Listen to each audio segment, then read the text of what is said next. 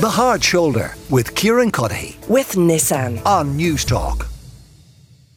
Elsewhere today, SIPTU, the union, they've been asking for a €2 an hour increase for workers in early years education. This is a pay talks that began today. They want the minimum hourly wage rate to increase to closer to €15 an hour. We're hopefully going to catch up with SIPTU a little bit later in the show. But right now, Paula Donoghue is with me. She's the owner of Clever Clogs in Cavan, and National Secretary of the Association of Childhood Professionals.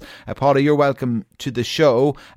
Can providers, without an injection of cash, either from government or parents, can providers out of their profit margins afford to pay staff more? No. Good afternoon, and thank you very much for having me on. Look, from a provider's point of view, do we want to see our staff, our wonderful staff, remunerated appropriately? Of course we do. Are we supporting SIPTU in a €2 an hour raise? Absolutely. Can we do it on the current funding rates? Absolutely not. So what we have to look at, and we really need to kind of examine, why is that possible? Currently, Ireland spends 0.5% of GDP on childcare, which is way behind our European average. And it's it's only half of what the UNICEF 1% is required. So last September, we received a new streaming of funding called core funding. And it came in with really good intentions, and we definitely really welcomed it. But unfortunately, the rate that was set long before inflation kicked in and before the unprecedented inflationary rates kicked in. So unfortunately, inflation eroded the positivity that should have presented to service providers. This was then doubled down with core funding. Service providers had to sign up to a contract and agree to a fee freeze that dated back to 2021. Now, a lot of creches had not raised their fees during the era of EWSS and COVID. So you're looking at creches who currently have fee structures that date back to 2017-18. So they're 5-6 years outdated. To put that in real terms, in my service, I just worked out the figures for you so you'd have an understanding. In my service alone, I'm 37,000 a year down in income below national average. So our pot of money is thin, and we're asking it to spread thinner and thinner. And it's impossible to meet all of the requirements that the government is placing upon us, such as meeting quality measures, costs, inflationary costs, administrative costs, from the one set pot of money. We received 2% increase this year. We received 28 million. Now, to do the €2, and again, I've costed it in a circa figure, you're looking at between 80 and 100 million to fund that. 28 million, 80 and 100 million. There's a big bridge to be gap to be bridged here, beg your pardon. So what we look at there, and we say, well, how do you bridge that gap? Again, coming from the point of view that we agree with SIPTU. We absolutely agree with SIPTU. So there's two ways we can achieve closing that gap and bridging the gap. And that is by one, lifting the fee freeze and increasing parental fees, which none of us want, the government nor providers. We welcome the fact that the parents are being supported so well. Or two, the government are going to have to step in and help out. Going back to my original point. Short of the government stepping in and funding this, you have no choice. There is no money other than going to the parents and saying, listen, we don't want to do it, but we're going to have to up your fees. Well, we can't, Kieran, in this situation, in signing up for core funding, we've signed up a contract that does not allow us increased fees. So we can't go back to the parents. So the only source we have to go back to is to government and say, look, you're going to have to work with us on this. We want this increase, but it can't happen in the absence of funding. The two strings of my budget are not meeting. There's a big gap between us. You've got to help me. 28 million and 80 million. It doesn't work. Well, without it, it quite literally bankrupts creches, doesn't it? Well, it puts people into, look, I can't speak for individual creches. I can only say it puts sustainability at questionable. If an increase of €2 came in, which is then by law, then you are putting creches that their sustainability very much at huge risk, unless there was something that is going to bridge that gap. Well, I want to go to Rowena Fisher, who is one of those preschool childcare providers, one of those people who might benefit from this money. And I appreciate, Paula, you are fully supportive of Rowena being paid more. The question is just where that money comes from. Rowena, you're welcome to the show. How important would a pay rise be to you and your colleagues? Good evening. Yeah, thanks for having me on.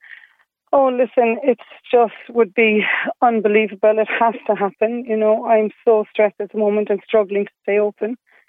I really am. I suppose the only reason I'm staying open at the moment is really to honouring the children and the families that I have. And I have been upfront and told them I'm going to give it a go and try hang on until next June. But without government funding, an increase in this funding, I can't survive. And how much staff have you got working there? So I have run a small ECC only service from my home. So it's a small service, and I have one staff member with me.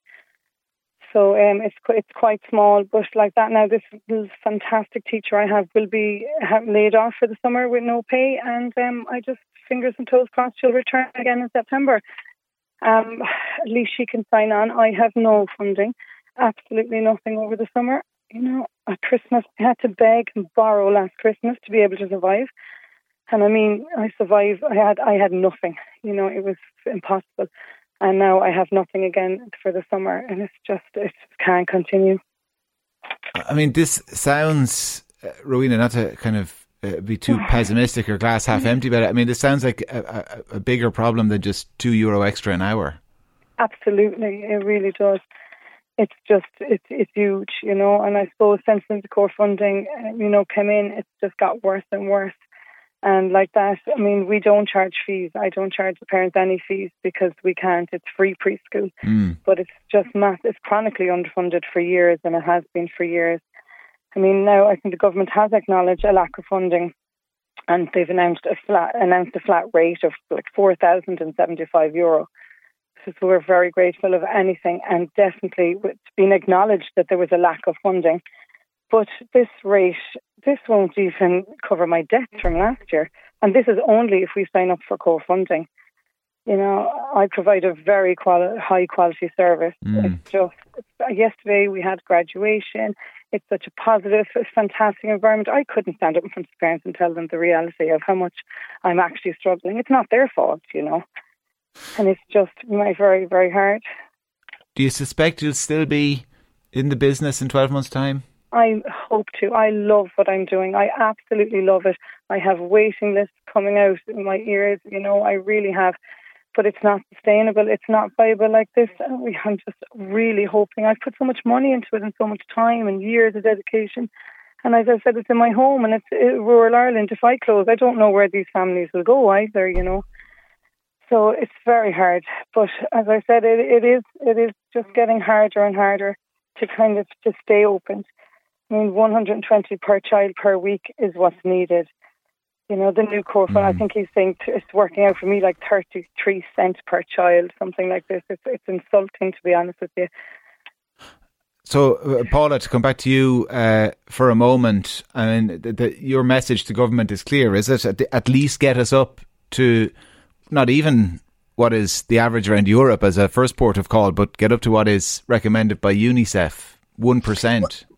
1% is, you know, we definitely are going to have to increase funding. And so we've too many stories like Rowena's that we hear over and over and over again. And really the government, we are providing a service for the government. You know, we're rolling out early years for them, whether it be as Rowena's case in kind of preschool only or whether it's full day care. Now, as we all know, childcare is integral to a functioning economy. And to support that childcare is that there's an onus on the government to step in. There has been a historic underfunding, as Rowena said. And yes, they are closing the gap. And as I said, we welcome the funding, but they are going to have to step into that gap quicker. Inflation has really damaged the intention of core funding and has eaten up any positivities there. So really, they're going to have to come forward with more funding quicker than anticipated. And yes, we need to get up to European average. And actually, we need to get up to the 1% as UNICEF and provide, and so we can all stand over. Like Rowena, I provide high quality childcare and have great pride in what I do. And I want to be able to continue doing that. What happens when funding is not there? The first thing that goes is quality. Whether that's constant turnover of staff because the funding isn't there to meet staff needs, or quality as in we can't meet the cost to do all those lovely extras such as the graduations, etc. Yeah. So quality is impacted. And the government are always talking about and requiring of us is high quality. We want to meet them on that. But you can't make champagne on a lemonade budget. Paula Donoghue, owner of Clever Clogs in Cavan and National Secretary of the Association of Childhood Professionals. Rowena Fisher as well, the preschool childcare provider. We spoke to Rowena and Paula. Thanks a million. The Hard Shoulder with Kieran With Nissan. Weekdays from 4 on News Talk.